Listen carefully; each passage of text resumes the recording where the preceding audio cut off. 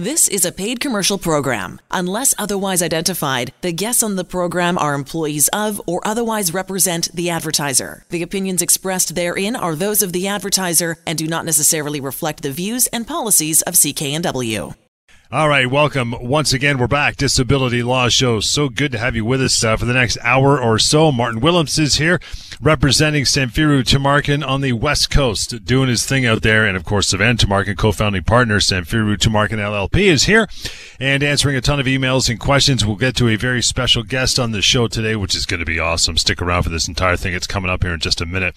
But I want to throw out some contact information off the hop if you need it any time to get a hold of Sivan and his team or Martin and his team, respectively, 1-855-821-5900. The number, email, help@disabilityrights.ca, and another avenue for to ask questions anonymously through your smartphone, tablet, keyboard, home computer, whatever. That would be mydisabilityquestions.com. Got a lot of stuff to cover on the show today, boys, so let's get it happening.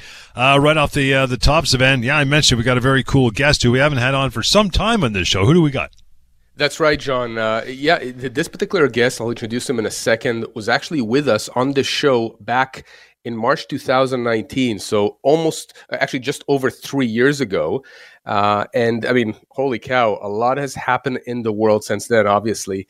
One thing that hasn't changed, at least from my perspective, and we'll hear what he has to say, is surveillance and insurance companies conducting surveillance on claimants. Whether it's personal injury claimants or long-term disability claimants, insurance companies often resort to hiring private investigators, private investigating firms to photograph, to videotape, to do social media searches, etc., on claimants to find out the legitimacy of those claims. We've talked about this a lot here with you, John, Martin. This comes up quite often. And so this special guest here, his name is Christopher Williams. I've asked him to come on because he actually has a company, a private investigating company. He's a private investigator, very experienced. And it's great to have you on, Chris. Let's start with you perhaps giving our listeners a bit of a background about yourself, about your practice, and then we can just get into the nitty-gritty, ask you some questions, and have a discussion about surveillance in the context of long-term disability claims. Absolutely. Well, thank you very much. It's been a while. Anything happened in the last couple of years that I need to know about? So, right. So I've been licensed as a private investigator since 1996. I've worked also in media. I worked for major media conglomerates. I would do basically ENG camera work and work specifically for investigative programming. So I like to tell a client, you may not have hired me, but you've probably seen my work. So after I left the broadcasting industry in 2017, I purchased an investigation firm called Canadian Private Investigation Services. Our primary scope of work is we do work for insurance companies, law firms, corporations for brand integrity investigations, and again, with represented clients. Generally speaking, if a client is not represented, we would not work with them. We're very selective on the type of clientele that we work with. We just want to make sure that our investigations are lawful and integrity-driven. That's great. And in fact, that's something we're going to get into. What's lawful, what's not. So listen, let's just jump into it, and I'll invite Martin again to jump in whenever he feels like it. So my first question to you, Chris, as a private investigator, when an insurance company hires you to do surveillance, what do they typically ask you to look into, especially when you're dealing with claimants, let's say for long-term disability? So fundamentally, the nomenclature that an insurance company uses, whether it's an insurance company for an accident or a collision investigation or long-term disability with chronic illnesses, that kind of thing, fundamentally the way we do our job doesn't change. Their request to us is to basically keep an open mind. What they call is an activities check. They just want to see that an injured individual or a claimant, what they're saying is what they're displaying. Okay. So what we're looking for is, I don't go in there saying with a mindset of this person is, fraudulent or injured. I cast a wide net. I observe what is there. I report what is there. I document what is there. And my goal is not to alter their pattern of activity by anything that I do. So we want, realistically, a clear, unfettered, realistic demonstration of what a claimant or an injured individual is doing on a day-to-day basis. Okay, so walk us through that. I mean, what does that mean? Do you follow them? Do you photograph them, survey them, do social media searches? What do you do typically? So a typical file makeup now, over the last few years, the pre-investigation phase, we are going to do a social media search, without error, without exception. We are going to see it, hey, they've got a cottage. They're into boating. They're avid skiers. Well, that will change potentially the dates that we do the surveillance. If we know that every year they've gone skiing at a certain location, or the May 2-4 is a big holiday and we know they're going to be water skiing at their cottage, absolutely the social media will potentially drive surveillance dates. I don't get a file now that we don't do or attempt to do a full social media look up to find out what these people are into. Do they have an adult hockey league that they participate in? Are they curlers? Do they golf regularly? We are looking for those activities that may be suggestive of behavior that is inconsistent with the demonstrated disability.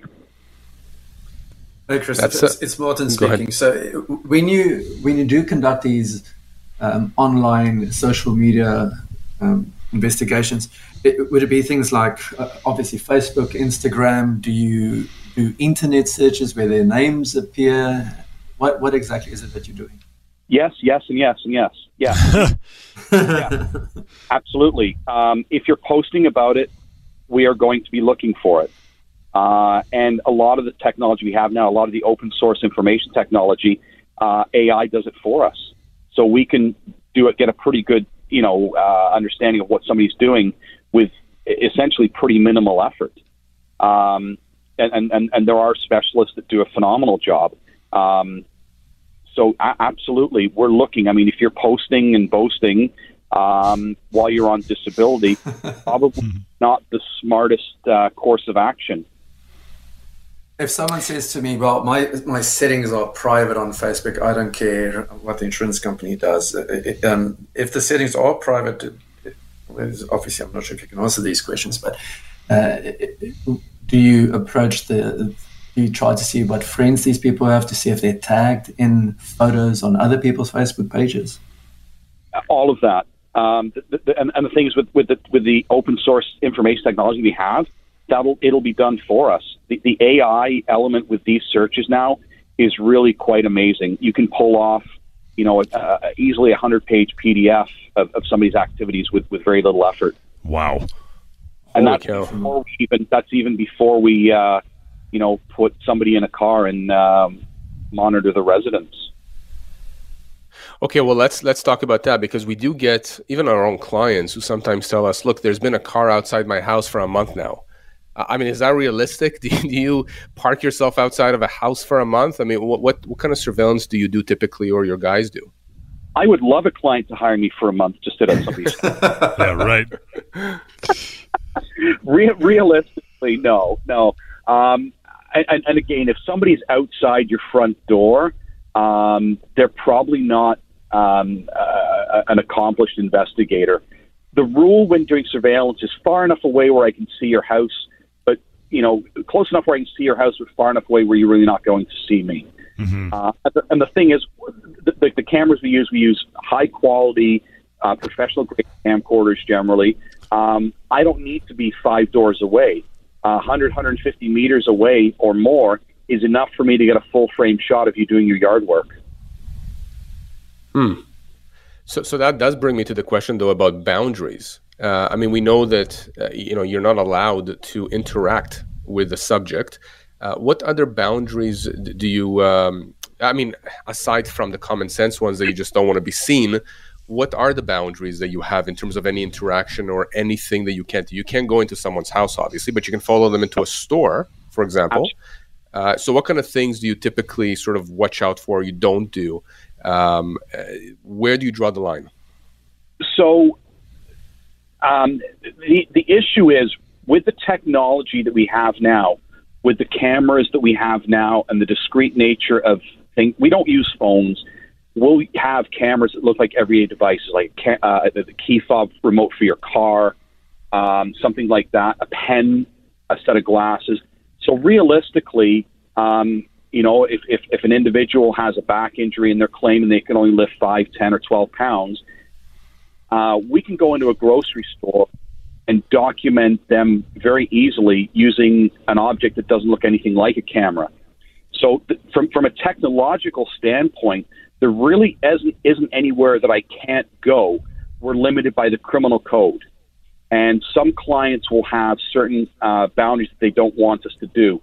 The best analogy I can use in terms of surveillance is anywhere but a church or a change room.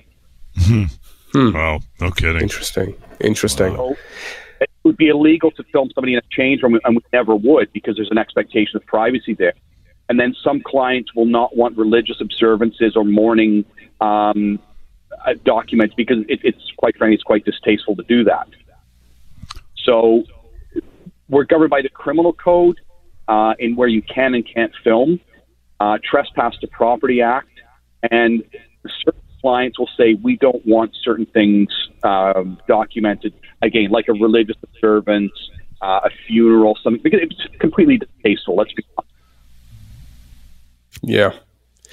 John, we're going to go to break soon, but one of the things I want to ask Chris about is the actual initiating process. I remember when I was working for insurers in the past, when I would be hiring an investigator, this goes back years and years, I would give them some preliminary information about the claimant because they would need to know who it is that we need to survey. So that's one of the questions I have for you now, Chris. And again, maybe we can do this when we come back from break, is what information typically does the insurance company give you when they first give you a claim that you can look at? And what kind of information do you ask the insurance company for in order to get you going on a case? We will get to that after that short break, as Sivan Sell will be joined and continue to get joined by Christopher Williams here, President and CEO, Canadian Private Investigation Services. So stick around for that interesting stuff. In the meantime, to get a hold of Sivan or Martin outside the hour of the show, simple 1-855-821-5900 and help at disabilityrights.ca. We'll continue. This is the Disability Law Show. All right, welcome back. Disability Law Show. Sivan Tumarkin is here, of course. Martin Willems, representing the West Coast, is also here. And with us, talking about the world of private investigation, Christopher Williams, who's president and CEO of Canadian Private Investigation Services. Some really cool stuff so far, Sivan. A little inside peek of that world, how it correlates with you, with what you do with the disability law world. So continue, man. I know you got a bunch more questions as we move along here. That's right, John. It's been really fascinating to speak with Chris. So, Chris, let me just ask you again where we went on break. I was saying, if we go back to the beginning, when an insurance company calls you in, figuratively speaking now, and says, we want you to do some surveillance on this claimant, this long-term disability claimant, this injured claimant, whoever it is, what information do they give you to start your investigation? What is the preliminary information, whether it's about work, personal life, whatnot, and what information do you ask them for? Again, just to start your investigation. So we're all covered by DPITA. Insurance companies, for most part, will only give out as much information as we need to do our jobs without impugning or damaging or taking away the privacy of the claimant, okay? So I ask a client for, as little as I need to do my job proficiently and to maintain the privacy of the subject. So I don't need to know the intimate details of a claim. I just need to know kind of broad strokes. Okay, is it an arm injury? Is it a back injury? Is it a psych injury? So those are the things that I need. And most insurers are really, really good about that. They're very protective of a client's private information. Like, we're not going to get a whole dossier of medical reports and MRIs. They're going to say, look, the individual had a motor vehicle collision, the individual has, a long-term condition of this nature, they're actually very guarded and very good about the information they give us. Enough that we need to do the job, basically locate them, maybe some, personal descriptors, a rough idea of the family makeup, maybe a car, those type of things. But we're not going to get like a whole dump of their personal information. That would be inappropriate and completely out of bounds, and quite frankly, completely unnecessary for me to do my job. I'm not performing surgery on them. I'm watching them for a few days. Okay, and that's what I was going to ask you, because there would be privacy issues here. So, I mean, at least that's comforting to know that insurance do guard this information. Now, let me pivot a bit. On break, we chatted a bit about the world of COVID, the world we find ourselves in now. Investigations must have changed during COVID. What are the types of things that you're seeing now, and how has your practice changed now that we're dealing with remote working and just all the restrictions and everything else that comes with COVID and the new post-COVID world? I'm glad you brought that up, because I recently had a file where an individual was working from home, was likely to be continuing to work from home. They liked the working model. They found some issues where, their employee was unavailable at certain times. So they had us do surveillance. Well, interestingly enough, even though they had a very, very well-paying job, they were also doing Uber Eats while it. So they would be picking up orders and doing Uber Eats around their area.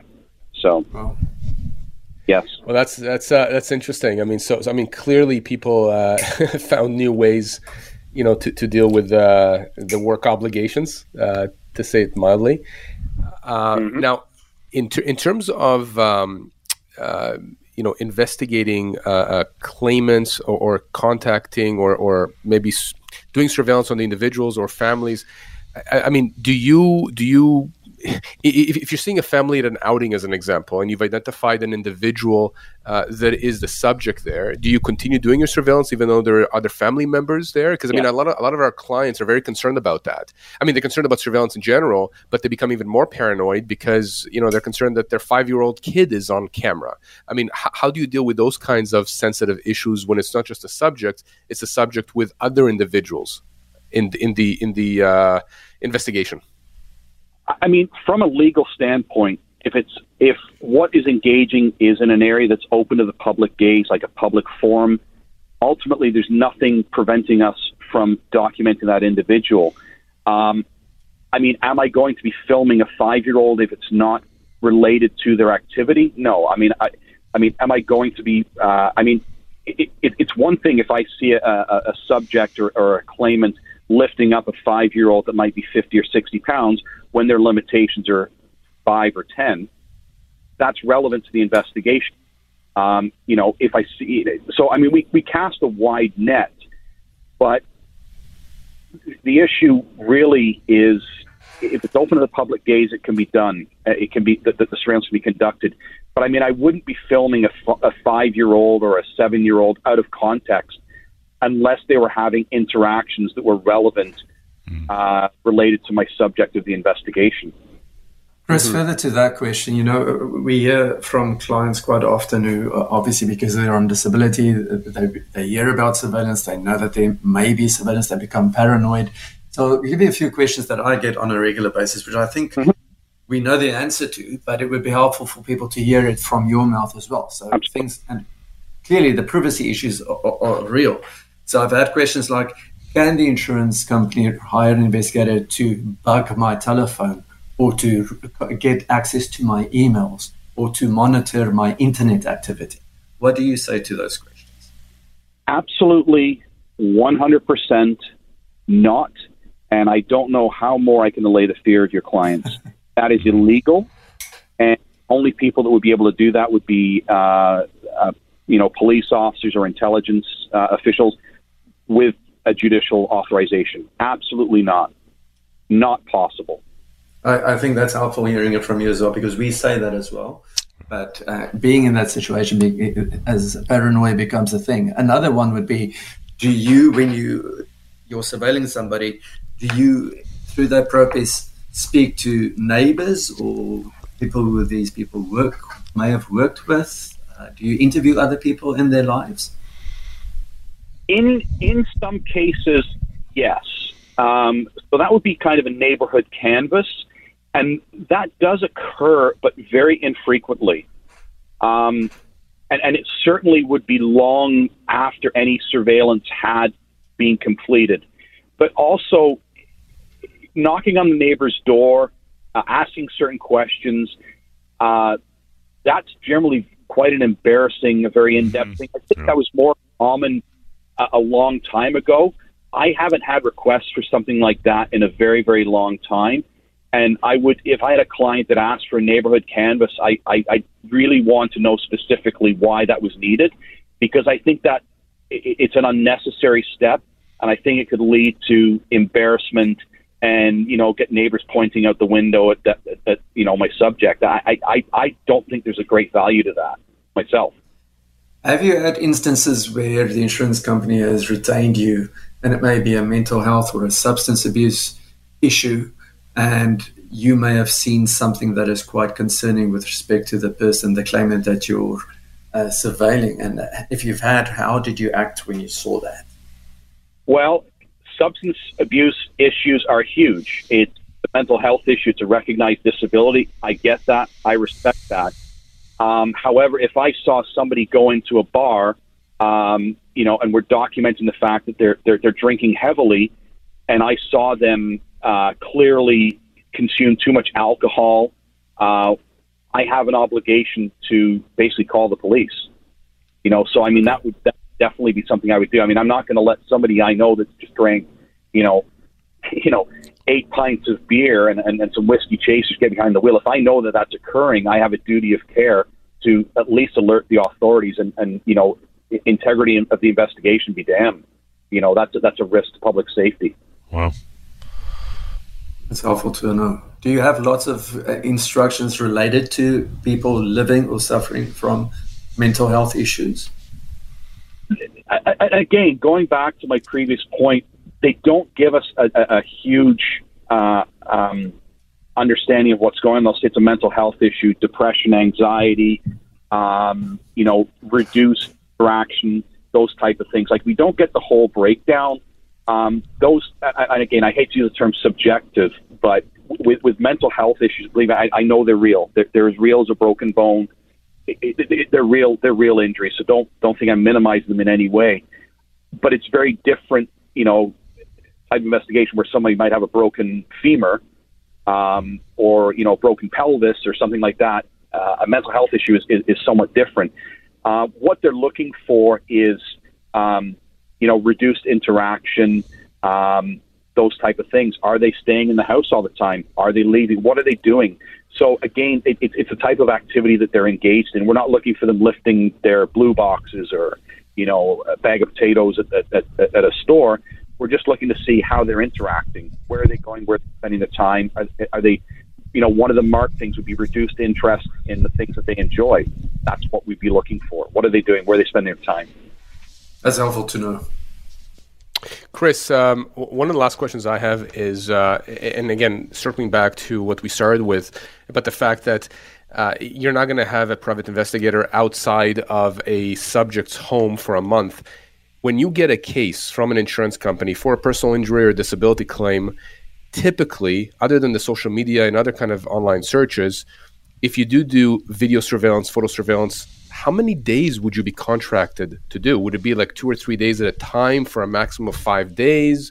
Would it be for a full week, a long weekend? Like, typically, what is that term, that you're hired for to do surveillance on a subject? It depends what they're looking for, because it does change a little bit, but a general kind of consistent pattern, and what I would recommend to a client that may not be familiar, is 3 days. Try to incorporate 1 weekend day. That would be kind of my gold standard. Fair weather days as opposed to poor weather days. We're not trying to set them up. We're just trying to, use logic. If we've had a week of rain and somebody, I'm definitely going to be choosing the better days to do surveillance. that's sort of the thing we do. But typically 2 days, 2 to 4 days, and then we'll often be called back. Long-term disability claims generally go on for quite a while, so it's not uncommon for us to work 2-3 times over, maybe 1 or 2 years. Okay, well, listen, Chris, this has been really, really informative. We greatly appreciate it. Appreciate you coming on. I'm sure we'll have you back. We'll ask you back. I'm sure we'll get questions from our listeners that we can throw your way. Thank you again. Thank you very much. It's been very, very helpful to have you on and to provide that perspective.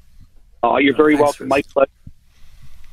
That is Chris Williams, again, President and CEO, Canadian Private Investigation Services. Chris, thanks, pal. Yeah, we'll catch up with you at a later date, another show for sure. We'll take a short break and get into some of the content we already have lined up for the remainder of the hour. In the meantime, to reach out when the show's done, either Sivan or Martin, you can do so at any time, 1-855-821-5900. Email help@disabilityrights.ca. We'll continue. Short break right here, and then coming right back with more of the Disability Law Show.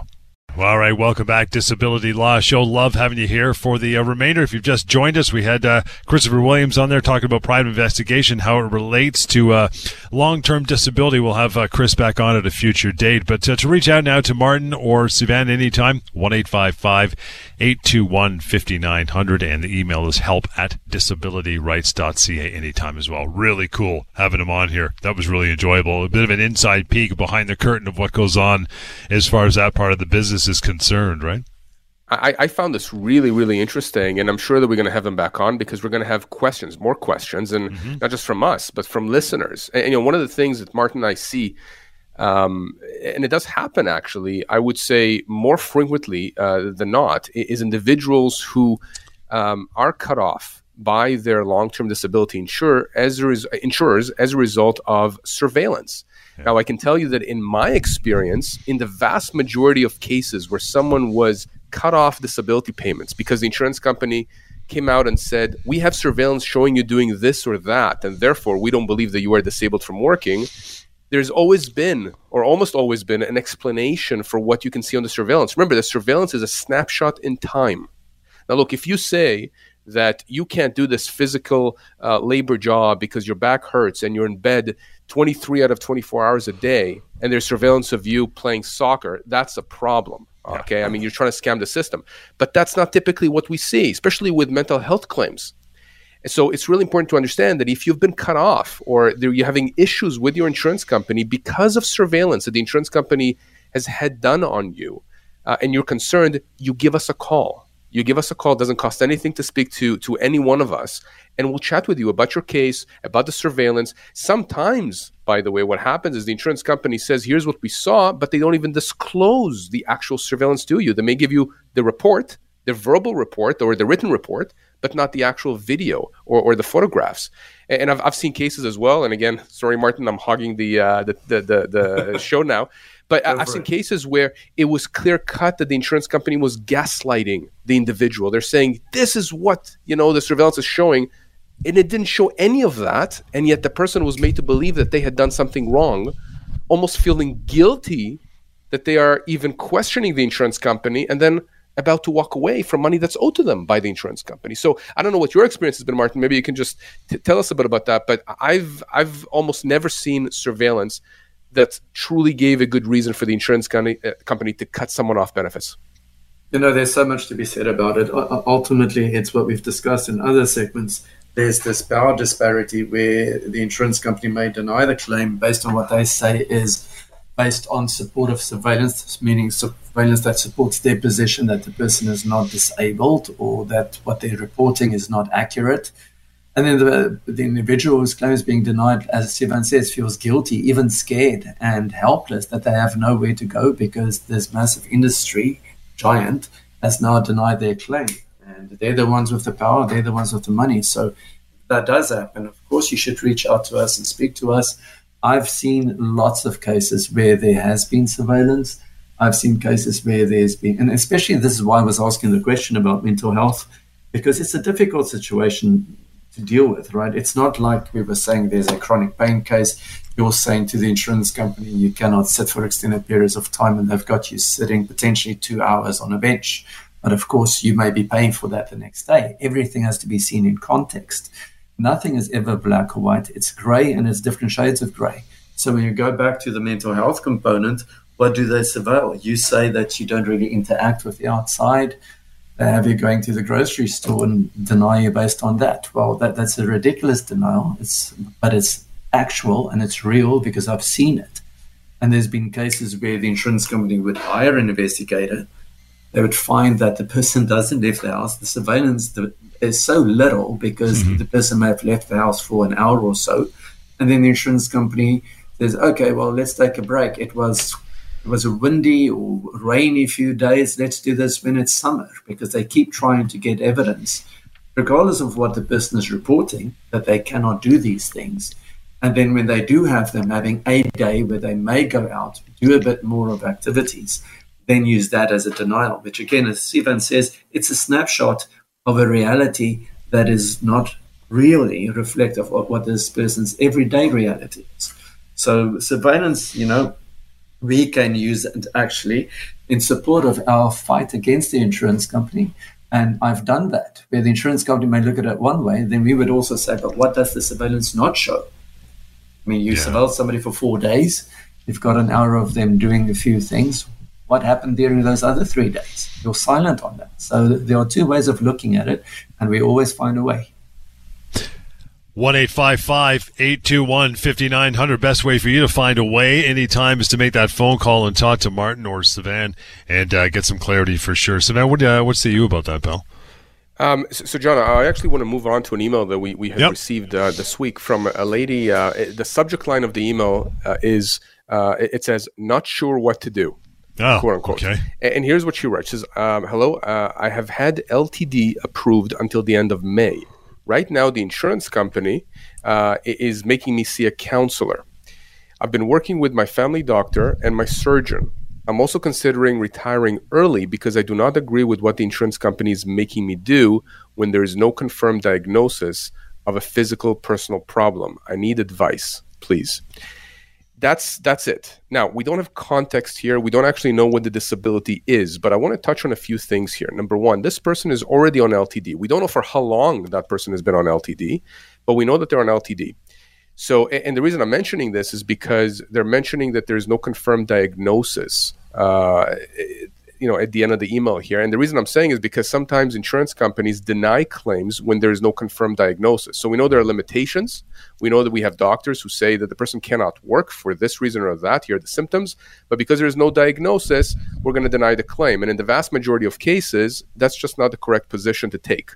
The vast majority of insurance policies, of long-term disability policies, do not require an actual diagnosis in order to have the person meet the criteria for long-term disability payments. All they have to demonstrate is that they cannot perform the essential tasks of their own occupation within the first 2 years, and then of any occupation for which they're suited for beyond the 2-year mark. Right. Now, what this person is saying here as well is that they're considering retiring early. And this is something I think we should discuss in a bit more detail, because you do have individuals out there who are so tired of dealing with their insurance companies, with the long-term disability insurers, that they figure that the only way to get peace and quiet is just by letting go of their rights, retiring, getting whatever pension they can get, no matter how much of a discount they're going to get, and just call it quits. And I am really happy that in this case, this person actually reached out, and I really wish more people would have reached out before they made the choice to retire. And maybe when we come back from break, John, Martin and I can dissect that, because there are repercussions to you retiring, and there are solutions here when you're experiencing these issues and these difficulties with your insurance company. We will do that. In the meantime, write the number down. Keep it. Contact is what you're looking for. 1-855-821-5900 and help@disabilityrights.ca. You have quick memos to be learned about disability questions. Many can be answered.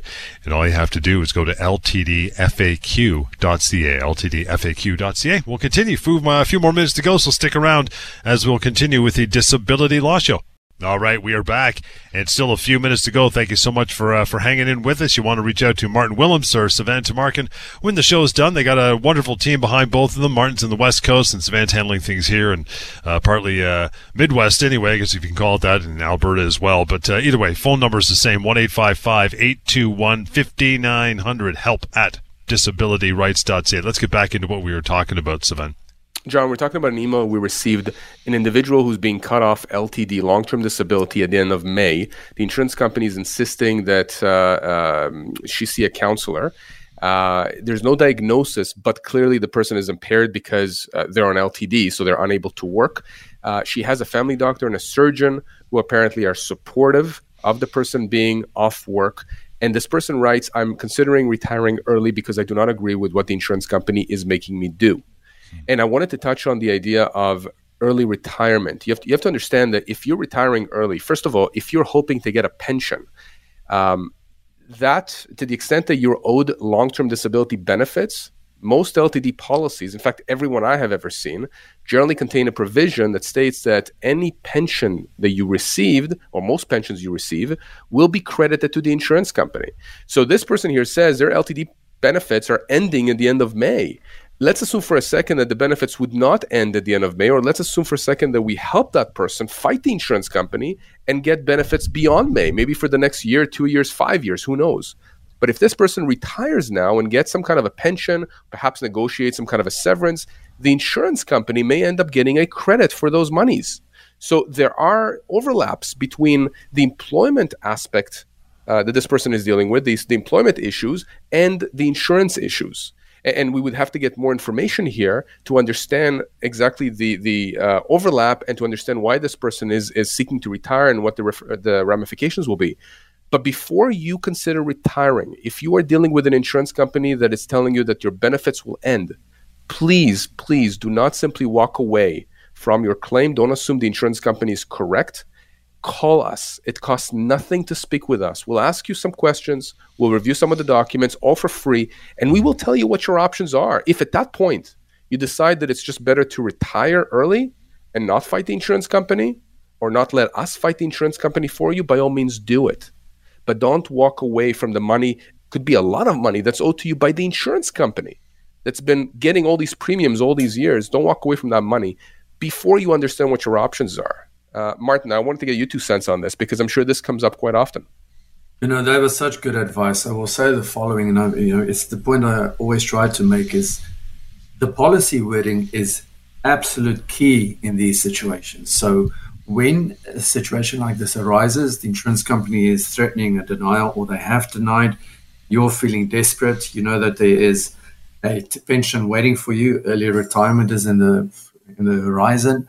Maybe I should just go down that road. Speak to us before you do so, and then let us review the policy, because not all policies are the same. The policy is a contract, right? So if you do certain things, that may trigger certain rights on the side of the insurance company. And there are policies out there that would provide that if you do take retirement, that is a triggering event that allows the insurance company to terminate benefits. So it's very serious. You should have a discussion with us, and we should review the policy wording with you. There's no reason to access early retirement if the insurance company has to continue to pay you. And again, it's something that we can help with. So from my perspective, it's great that somebody like this lady has reached out to us, and I would encourage anybody else to do the same, because we are familiar with policies. We review them every single day. And if the policy allows the insurance company to end benefits, that's very serious. There are other instances where the insurance company may just be allowed to deduct a component of it, but then there's also a loss because now you're accessing early retirement, and if you had waited, you would have had a full retirement. So don't let the insurance company just benefit from that. Now, I know it's overwhelming, but you know what? Let us fight that fight. It's interesting, Sivan. It almost sounds like after a point it just becomes thrown in the towel. They're fatigued dealing with the insurance company. For sure. And I don't blame people for that. And I also don't blame people, by the way, for being skeptical of what we're saying here. I mean, they're saying, you guys are lawyers. This is how you make money. Yeah, you're right. That's how we make money. But we're not going to make money if we are giving bad advice. Not only that, we would not be on air. We would not be able to hold our legal licenses. So, when we give advice, we give the good and the bad.